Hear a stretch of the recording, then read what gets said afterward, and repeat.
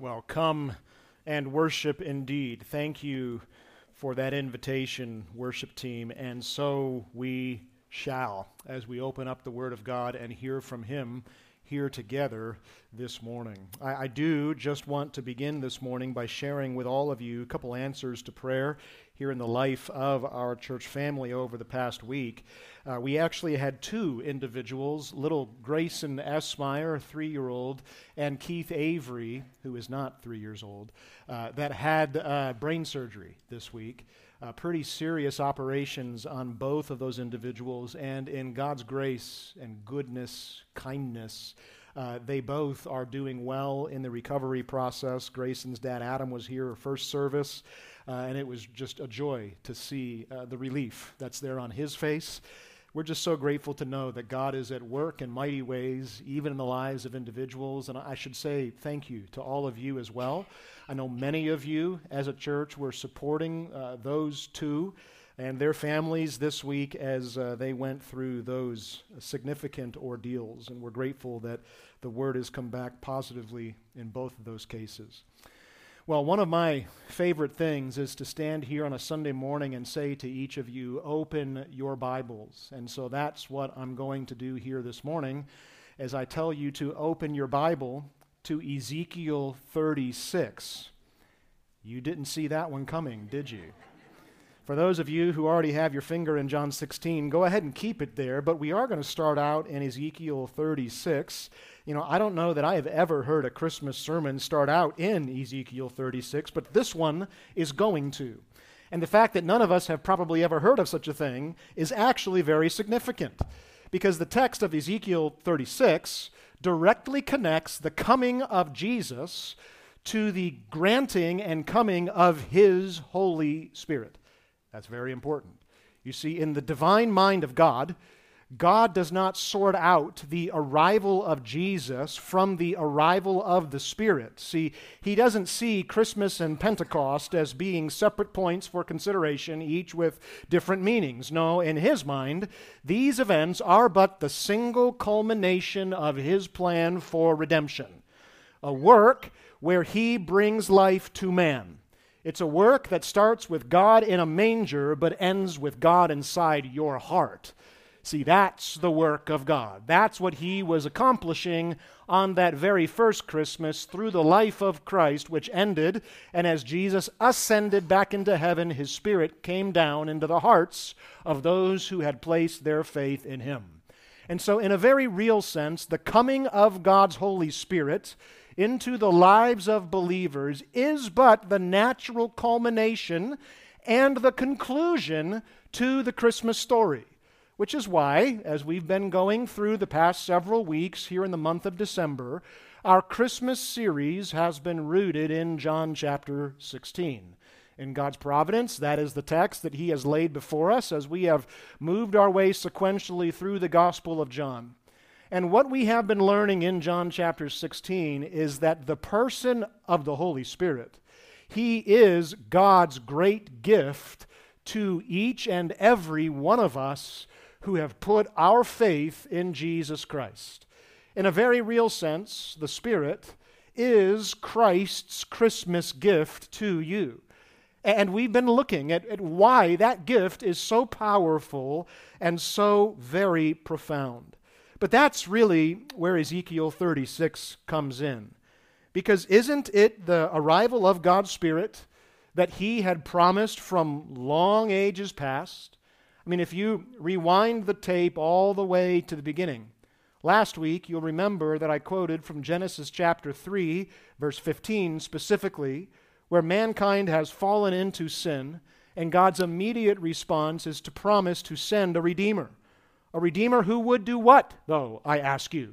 Well, that plan is further unfolded then in Genesis 12 and Genesis 15 as God comes to Abraham and promises that He would provide a universal blessing to all mankind. But when the blessing of that Redeemer arrived, exactly what would happen? Well, that's what Ezekiel 36, verse 26 answers specifically. Here is how that blessing from this Redeemer would be applied to your life. Listen carefully. God says, I will give you a new heart, a new spirit I will put in you, and I will remove the heart of stone from your flesh and give you a heart of flesh instead. And here's what I'll do. I will put my spirit within you, and he will cause you to walk in my statutes and be careful to obey my rules. Right there in Ezekiel 36, we find the culmination of what began at Christmas. The Redeemer comes to bring blessing, and the blessing that Redeemer brings to you is the awareness that now you can have a relationship to God, God himself now dwelling in the fullness of his greatness down inside of you. See, that new spirit that Ezekiel talks about, it's the culmination of what Christ came to offer. And ultimately, the gift of that Christmas child to you was the driving mission of God to plant life inside of you. And that, my friends, is that not the gift that we've been talking about over these past 3 weeks? As we've been looking at the greatness of the Spirit that Christ has seen fit to bring to us, He, the Spirit, is the one who connects us, the branches, to the vine. He is the one who makes it possible for us to know the reality of Jesus. He is the one whose voice, as heard through Scripture, now guides, directs, convicts, and governs our life. And those are all the many plentiful reasons why we say that the giving of the Spirit is Christ's greatest gift to us. And so as the followers of Jesus Christ, this Christmas season, it makes a lot of sense, doesn't it, for us to stop and seek to understand the nature of that gift and how it operates. See, any contemplation of Christ's Christmas gift to you, it's got to end with the contemplation of Christ's Spirit now inside of you.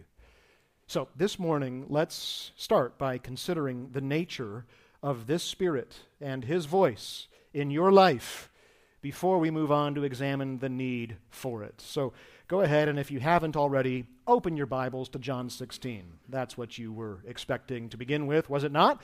And this is the text that we'll pick up where we left it off. Now, last week, we were talking about the ministry of the Spirit to the world, the way by which He's a gift to all men. And He is a gift to all men as He does His work of conviction in the hearts of all men, pointing out to them the reality of their sin, pointing out to them the reality of Christ's righteousness, and pointing out to them the judgment that will befall them if they do not repent of their sin and come to Christ.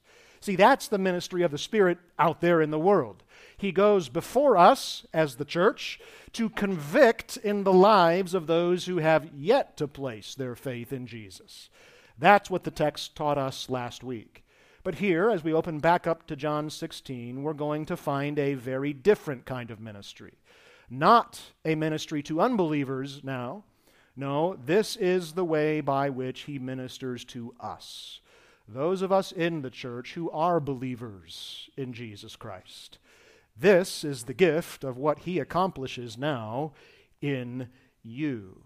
And you can see what He does there right away in verse 13 very clearly. We're told, when the Spirit of truth comes, this is what He will do.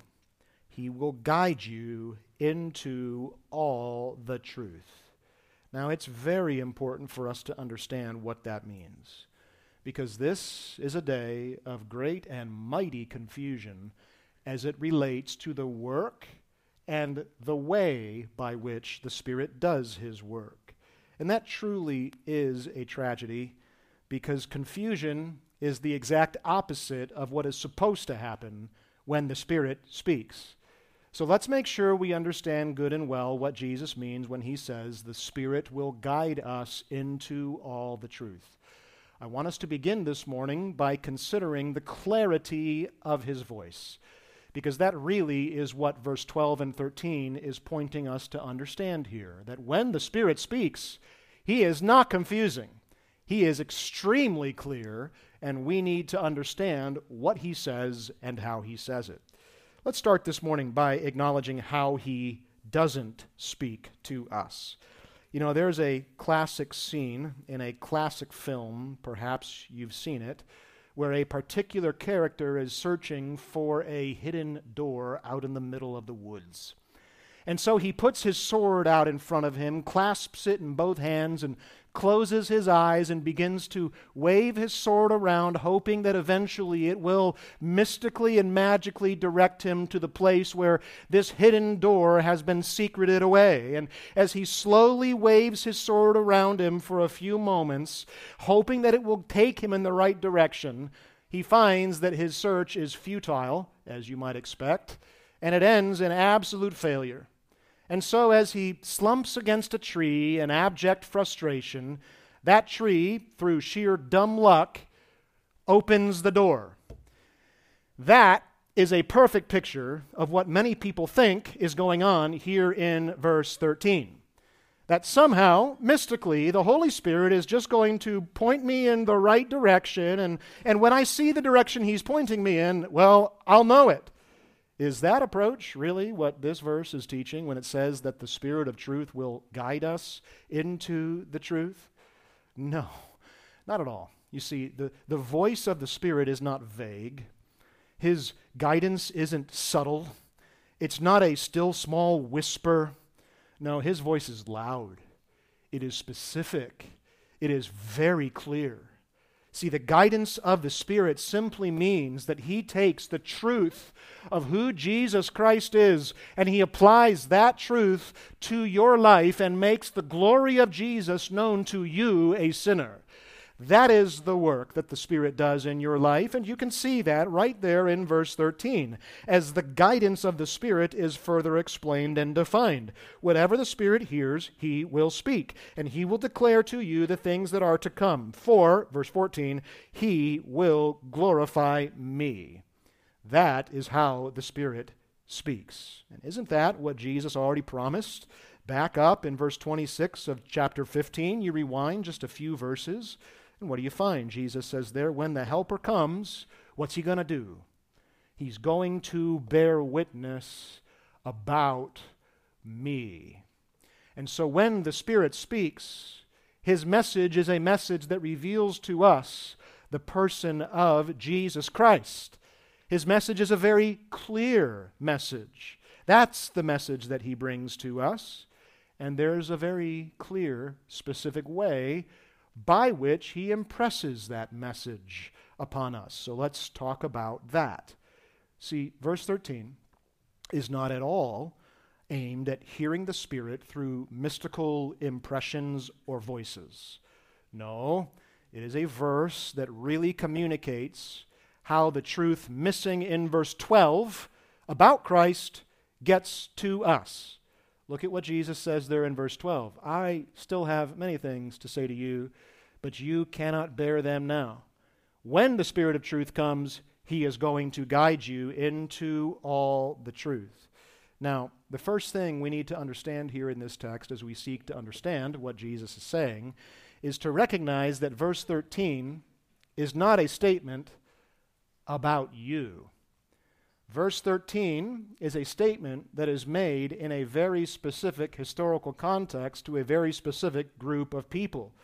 See, it's important to understand that the direct application of verse 13 is not to you, but it's to these apostles, these 11 disciples who are still with Jesus through the upper room discourse here. See, verse 13 doesn't mean that the Spirit of God now speaks to you audibly, or that you, being equipped with God's Spirit inside of you, can now trust every thought you have as coming from Him.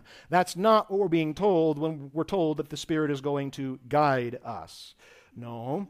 In verse 12, Jesus says, there are many things about me, disciples, you 11, that you need to know, but you can't bear them now. But the Spirit of God, when He comes, He is going to fix that. He is going to instruct you 11 apostles, about all those things that I want to say but can't right now. And He is going to prompt you to accurately record the truth about me. Indeed, as chapter 14, verse 26 already told us, it would be the Spirit who would bring to the mind of the disciples all the remembrances of what Jesus had said. So what's verse 13 really all about? This verse is primarily about the way that the Spirit of God would superintend these men as they went out and authored the Scriptures. The Scriptures are the inspired Word of God because the Spirit of God guided these men into all the truth about Christ that Christ was not able to explain to them during His incarnation. And then they wrote it down. And the result of that work, as the Spirit guided these men into the truth of Christ, is that as they wrote, now you and I, we have the full record of God's Word. Because of that work that the Spirit did, no longer can the statement of verse 12 be made that there are many things that you need to hear, you're just not ready to hear them yet. No, the Spirit of God came. And when He came, He inspired the authorship of the Word of God. So much so that the rest of the New Testament can now say accurately that we have everything we need for life and for godliness. That's a far cry from Jesus' statement here to these disciples in verse 12 that there's a lot of things you need to know, but you can't understand them right now. Well, somehow, 30 years later, we find the Holy Spirit saying through the pen of the Apostle Peter, you've got everything you need for life and godliness. There is now nothing with the Spirit of God that you are incapable of understanding that God intended for you to understand.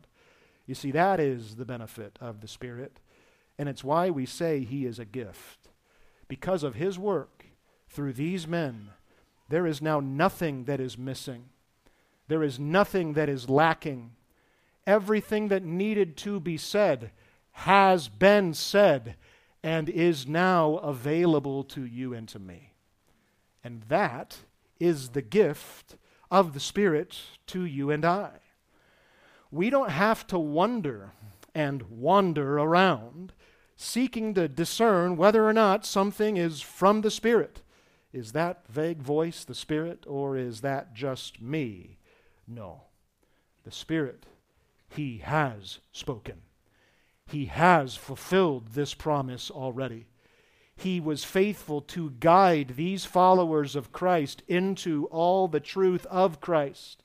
And now, because of that ministry, you can clearly know the mind of God.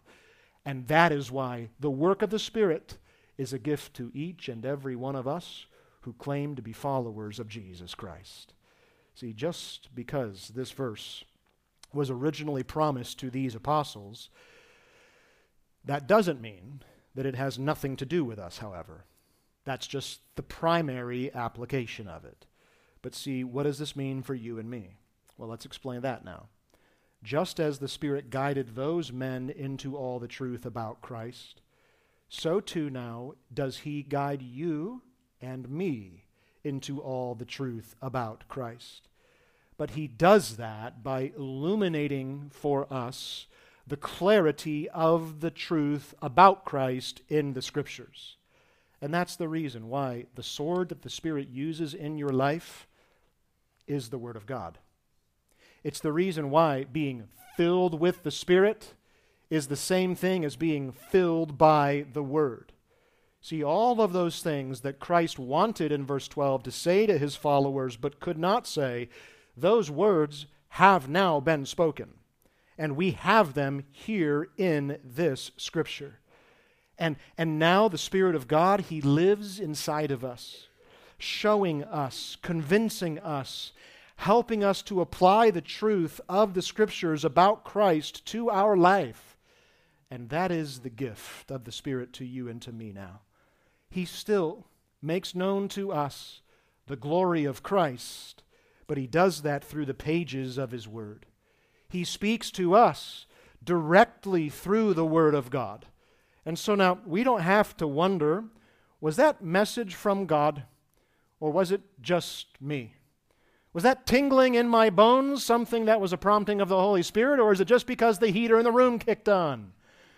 See, if you would know the guiding work of the Holy Spirit in your life, if you would take advantage of this great gift of your Jesus to you, then you must open your Bible and ask Him to illuminate for you the truth and glory of who Jesus Christ is, the truth of what's contained in these pages for you. That's how this verse gets applied to our life. You know, as my friend Justin Peters said when we were together over in Madagascar over a year ago now, he said it this way, it's so helpful. If you want to hear God speak, read your Bible. And if you want to hear God speak audibly, read it out loud. Really good advice. But if you're going to say, the Spirit told me, or the Spirit urged me, or the Spirit directed me, then you need to have a chapter and a verse ready. Because that is how the Spirit of God speaks to us to make much of Jesus Christ. This book is His message to us, and it is crystal clear. You don't have to wonder what God has to say to you. No, the gift of the Spirit, the benefit of it, it's exceedingly clear. And that's what Christ has granted to us. The knowledge of the truth as we study it in His Word. See, Jesus, He wants us to know about more than just the clarity of the Spirit's voice. He also wants us to acknowledge the authority of His voice as well. And that's what He says here in these next verses. He, the Spirit, will not speak on His own authority, but whatever He hears, He will speak, and He will declare to you the things that are to come. He will glorify me, for He will take what is mine and declare it to you. See, the Spirit of God doesn't just send out random messages to you about everything and anything. No, what the Spirit of God does is to convince you of the truth of Jesus Christ. It's to go to work in your life, conforming you to look more like Him. And as you look more like Him and begin to think like Him, your thoughts will be brought into alignment with the Word of God. And then you will know what the Spirit of God has to say as you go through your daily life. But here's the truth of what Jesus is teaching us in these verses. When you open your Bible and hear the Spirit's voice speaking to you, what you're hearing is the voice of God Himself. See, you can know the mind of God because you have the Spirit of God within you. You can hear the voice of Jesus because you've got the Spirit of Jesus resident inside of you. And the result of that is that now the wholeness of God now dwells in you if you've come to faith in Christ, not a part, not little bits and pieces.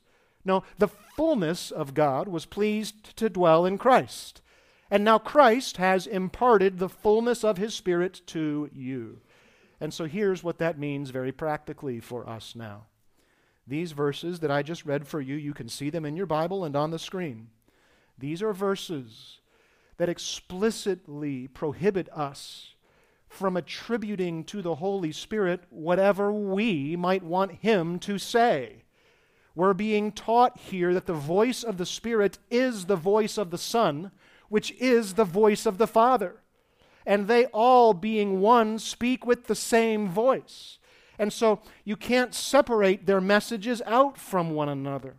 You know, sometimes as I interact with people out in the community or perhaps in pastoral counseling, I'll hear people make a statement like this: the Holy Spirit said to me, and then invariably what follows is something very much less than the authoritative Word of God.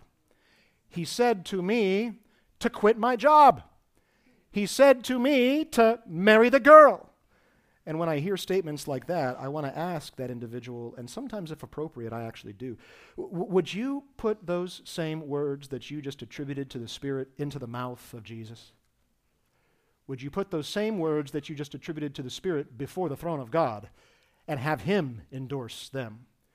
You see, because the Spirit is invisible, people feel very free to attribute to Him whatever they want to, as though He were the more malleable and agreeable manifestation of God, as though His word were somehow less than that of the Father and of the Son, and therefore His words can be conformed to my words. And now what we've got is a God who's been fashioned in our own image rather than the other way around. My friends, that is so wrong and disrespectful to the inherent authority that is held by the Spirit of God. As Jesus instructs us here, if the Father hasn't said it, then neither will the Spirit say it. As these verse teaches us very clearly, the members of the Godhead, they share the same will, they have one mind, they speak with a single voice. They, being three, are truly one. And therefore, when the Spirit of God speaks, He doesn't just speak with His own independent, autonomous message as though He's a separate authority from the Father and the Son. No, He only speaks, Jesus says, what He hears from God in heaven. And what is the message from God in heaven? Well, hasn't that already been explained to us in John chapter 1? Where God's message to you, the message that explains to you the nature of who God is, it's none other than the Word. And who is the Word? It is the person of Jesus Christ. And that's why the primary message of God's Spirit to you is to, verse 14, glorify Christ. You see, it's God's good intention that you would understand and know who He is, and He manifested Himself to you in the flesh, in the person of Jesus Christ. That's what happened at Christmas. But now, what is the function of the Spirit now that God in flesh has come? It's to take His Word and show you the glory of who Jesus is. And He does that with all of the due authority of God Himself, for His message is derived straight from heaven. He takes what belongs to Christ, and now He declares it to you. Now, let me be very clear. This doesn't mean that the Spirit of God only ever talks of Jesus in your life and through the Word of God. No, the Word of God addresses many other things that are pertinent to your life. The truth of Christ, it impacts every area of your life. What this means, though, is that as the Spirit reveals Christ to you, well, your life is going to begin to change. And you will begin to understand the truths of Scripture. And now, as you live your life and are faced with an employment decision or are faced with a marriage decision or any untold number of decisions about whether you should get married or quit your job or any other host of things, the truth is made clear. Because you have heard the voice of God in His Word. You understand His truth. You know the principles of how He expects you to live. And the Spirit of God uses those truths here in this Word to guide and direct your life. That's how He uses the truth. And the result of that is very plain to us. That when you read the Word of God, and the Spirit of God enables you to understand what it is saying, you now have a responsibility to respond to the authority of this Scripture by bowing before it and conforming your life to what it says. The Spirit of God is the one who guided the authors into the writing of this book. And now, having inspired His Word as being perfect, now He comes into your life. He opens your eyes so that you can understand it, and He expects good and well that you would listen to it when He does. See, that's the application of what we ought to do when we hear the Spirit speak, because everything He speaks, He gets straight from heaven, and He uses that to bring glory to Christ, to manifest the greatness of who Jesus is in your eyes, so that you would now desire to look like Him. That's how the Spirit of God does His work. Well, we've clearly seen in these verses that through the Spirit, we've been given a clear and authoritative word from God. But there's one final quality about the Spirit's voice that Jesus would have us understand, and that's the quality of His voice. We've seen the clarity, we've seen the authority, and now Jesus is going to express to us the quality. Now don't forget, if you've been here with us for a number of weeks, the context of where we are. See, the disciples are listening to Jesus saying all of these things, and they're holding His gift to them in their hands, and they're kind of shying away like, I'm not sure that that's really the gift we're looking for. I don't know that's the gift we really want. And so Jesus here takes a moment in these last two verses, verses 15 and 16, to impress upon them the great value, the exceedingly great quality of this gift that He is trying to grant to them and to us. Let's look at what He says here. And I might illustrate it this way for us. If you were given the choice between having an in-person conversation with someone or a phone chat, which would you choose? Now, I'm talking here, before you answer, about a conversation with someone that you actually like. Okay, that's an important clarification. I know many people, given the choice to have a conversation with a tax accountant, no offense to tax accountants, are probably going to choose the phone conversation. I'm talking about someone that you really enjoy being with, like your wife or your husband or your friend or your child. Given that choice, which would you choose? Obviously, the in-person option, right? I mean, that's better. Talking in person is always better. Phones might be convenient tools, but they're never as good as being with someone. I mean, unless the subject matter is really heavy, my phone conversations tend to be pretty short. I just don't like spending scads of time on the phone. I would much rather sit down over a cup of coffee and talk man to man, both because it's man to man and because there's coffee involved. But sometimes, you see, sometimes we think that having the Holy Spirit and His clear authoritative word is kind of equivalent to the phone call version of a conversation with God.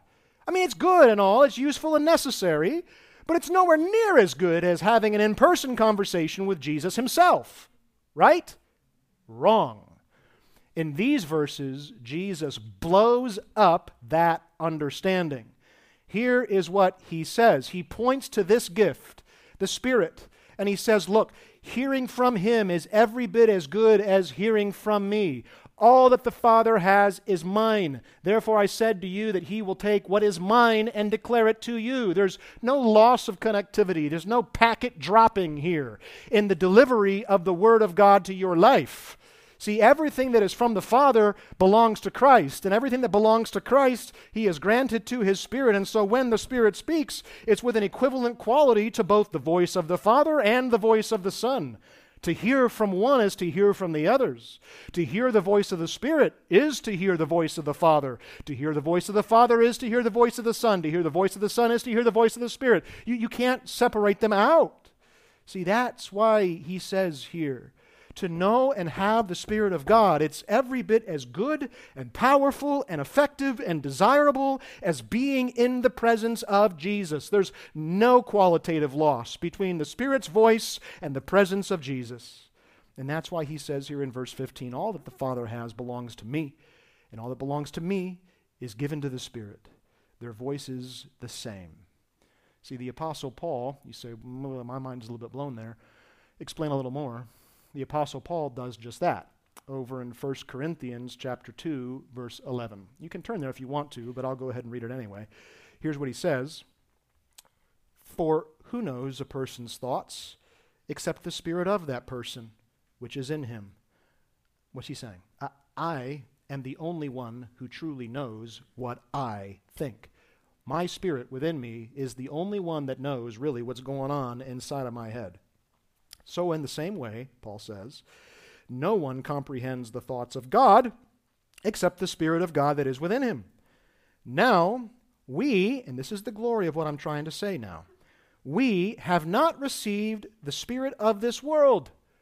Who have we received? Paul goes on to say, we have received the Spirit of God from God that we might now understand all the things freely given to us by God. For who has understood the mind of God so as to instruct him? You? Me? Absolutely not. But you and me, we have the mind of Christ. See, that's the benefit that has been granted to you, if you be in Christ. This is why the Spirit's presence in your life is the greatest gift. Because now you can know the fullness of God's thoughts. You can know the reality of His mind as it has been revealed to you by the Spirit of God, who has now guided the followers of Jesus into all the truth about Christ. The bottom line is right here. See, to hear the Word of God, it's to know the mind of the Father. It's to hear from the Spirit of the Son. And there is no qualitative loss whatsoever.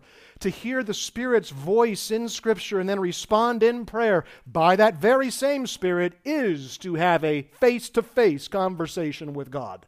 And that's Jesus' point here. It's why the Spirit of Christ is such a gift to you and me. But see, Jesus, He's not done. He's going to take it one step further in showing us the qualitative equivalence of this Spirit. He's going to ramp it up a notch here. He wants us to know just how good this gift really is. His men are, I don't know about that. Jesus says, okay, listen now. And these words ought to really be encouraging to us if we understand them correctly. Look at verse 16. Verse 16, for these men, because they didn't have the Spirit enlightening them, was a riddle. But to you and me, it's very understandable. Here's what Jesus says, a little while, and you will see me no longer. That's in reference to his crucifixion. In a short, approximately 2 hours, he was going to be removed from their presence. A little while? Yeah, like a really little while, like 2 hours from now. You will see me no longer, Jesus says. That's discouraging.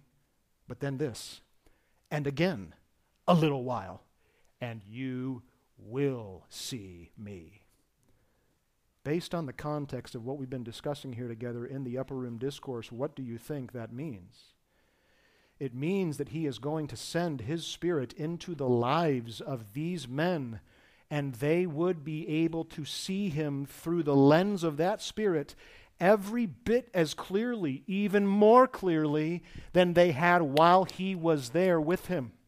To see him there means to behold with one's eyes. That's what he's saying here. See, it's a reference to the real presence of Christ that comes into your life when the Spirit of God invades your soul at the point of conversion.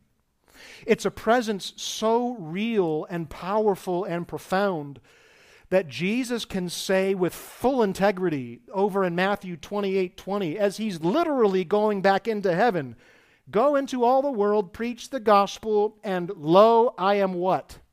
With you always. How is that possible? It's only as his Spirit indwells us.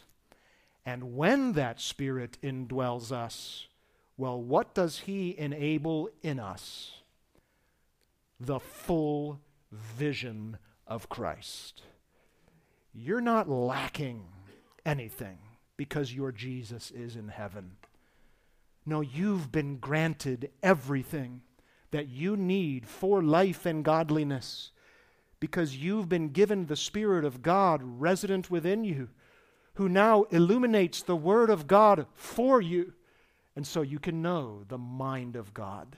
You can know his expectations for you. Most importantly, you can see the glory of Jesus Christ, whom the Spirit of God now glorifies. See, that's not just some disconnected reality for us. No, that Spirit who now shows us Christ, it's a very personal kind of ministry. It's not as though, I wish Jesus was here, but he's not. No, he is present in the Spirit. Listen, for instance, to what Galatians 4:6 has to say about this principle that now you can see the Son through the Spirit. Listen what he says. Because you're now sons of God, God has sent the Spirit of his Son into your heart. And now that Spirit of Jesus cries on your behalf, Abba, Father. It's a personal reference that guarantees a personal relationship to the Father. This is what the Spirit of God now does in you. Or listen again to Philippians chapter 1, verse 19, where Paul says, look, I know as he's in prison and being pressed from every side, I know that through your prayers for me and the help of the Spirit of Jesus, this will turn out for my deliverance. I mean, he's in a really bad spot. Life is not going his way at the moment. And yet in that moment, where does he turn? To the personal ministry of an empowering Spirit, the Spirit of Jesus with whom he is one. You see, this is the reason why we say the Spirit is a gift to us. Because now he lives within us. He makes everything clear for us. Do you see the amazing, personal, powerful benefit that is made available to you in this gift of God's Holy Spirit? What have we learned here about this gift this morning? Well, we've learned that to have the Spirit of God is to clearly hear the Word of God. It's to know the authoritative voice of God. It's to have the person of Jesus himself truly living within you. This is the reason why the Spirit is Christ's gift to us. But as if to put an exclamation point on how great having the Spirit is, because these men certainly needed the exclamation point, we're given a pretty clear and graphic picture of just where we would be if we did not have the Holy Spirit.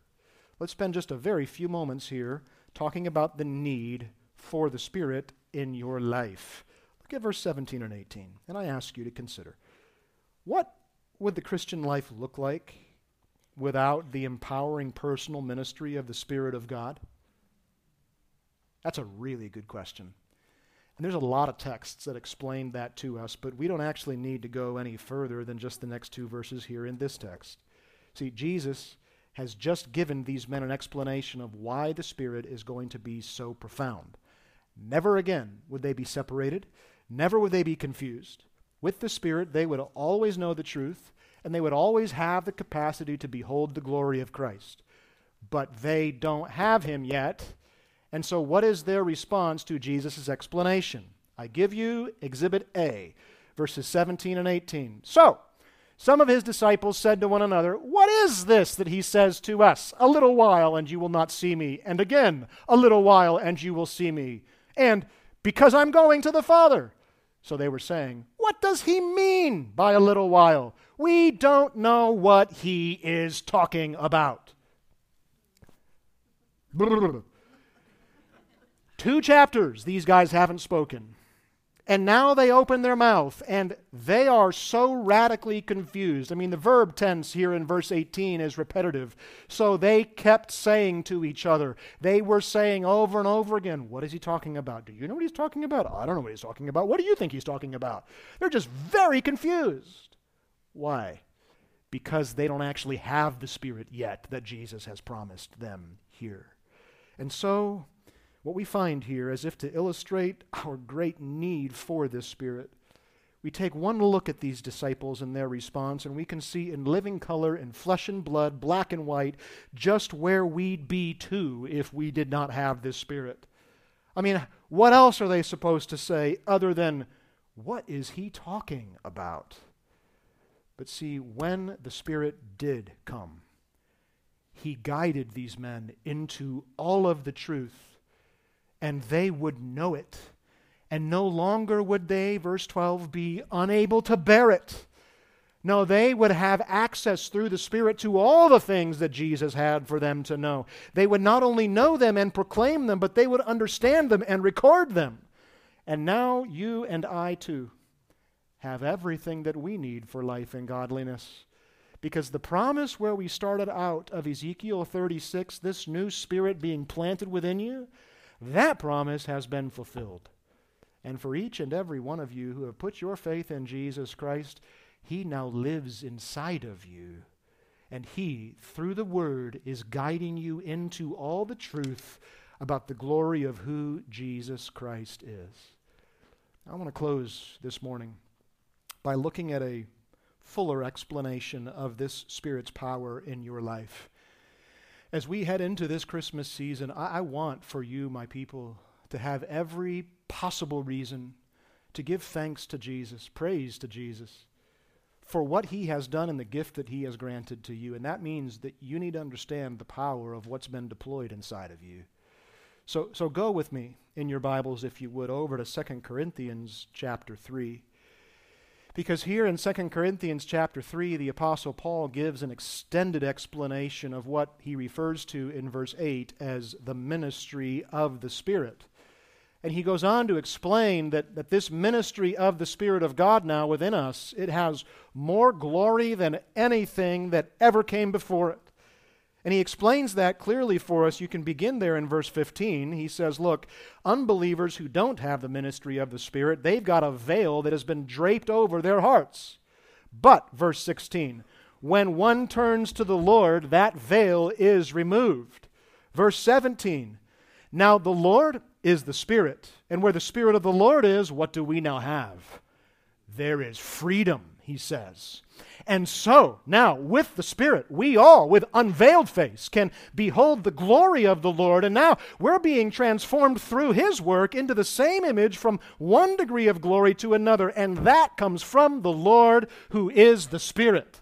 See, that right there, that is the impact of this Spirit's ministry, the gift of the Spirit in your life. And just what does He do for you? Just what does He make evident to you? Just what is the result in your life? Well, the Apostle Paul goes on to explain that in graphic detail in chapter 4. Look with me. Here's what he does. He reveals to us the glory of Christ, just as Jesus promised that He would. Look at chapter 4, verse 6. It's the Spirit who is the one who now enables us to see. See what? See the reality that it was God who said, "Let light shine out of darkness." He has now shown in our hearts to give the light of the knowledge of the glory of God in the face of Jesus Christ. Verse 7, and so we, having this treasure now, the mind of the Spirit that reveals the person of Jesus, He is now housed in humble jars of but human clay. We now know the surpassing power that belongs to God and not to us. And what's the impact of that daily in your life? How should you be encouraged this Christmas season as you reflect upon the greatness of Christ's gift to you? Well, look no further than verses 8 and 10. The result? Paul says, we're afflicted in every way, but because we have the Spirit, we are not crushed. We are perplexed, but because we have a clear vision of Christ, we are not driven to despair. We are persecuted, but because we have the knowledge of God, we are not forsaken. We are struck down, but because we're one with Christ, we are not destroyed. We are always carrying in the body of the death of Jesus, so that the life of Jesus may now be manifested in our bodies. Friend, that is the benefit of what it means to have the Spirit of God within you. You now have clarity about Jesus. He told us very clearly here that when the Spirit came, He would glorify me. And indeed, that is exactly what He has done. And that is why He is such a great gift to you and to me. Next week, Jesus is going to go on in the following verses to explain the joy that ought to be ours now that we not only have God with us, Emmanuel, we have God in us. I invite you to come back and enjoy that together. But this week, remember that the Spirit of God is Christ's greatest gift to you. You have Him if you have believed in Jesus Christ resident within you, teaching you through His Word all about the glory of Christ. And what more, for now, could you and I want as followers of Jesus Christ? Let's close in a word of prayer together. Our Father God, we do thank You for Your Spirit, for Your Son, and for the Word that has been entrusted to us whereby we are able to know You now. And so through the power of Your Spirit, may that Word be applied to our lives, and may we be people who respond well to its authority. May Your Spirit do His work in us. May He show us the beauty of Christ. And may the beauty of Christ reveal the poverty of who we are. And may we run after the truth of Him, truth that You have given to us, guiding us into that truth. And so may it provoke our love and adoration and worship for You this season. We pray these things in Jesus' name. Amen. Well, let's stand together and close by reading from Ephesians chapter 3, verse 17, this benediction. May Christ dwell in your hearts through faith, that you, being rooted and grounded in love, may have strength to comprehend with all the saints what is the breadth and length and height and depth, and to know the love of Christ that surpasses knowledge, so that you may be filled with all the fullness of God. Go in grace. We'll see you next Sunday.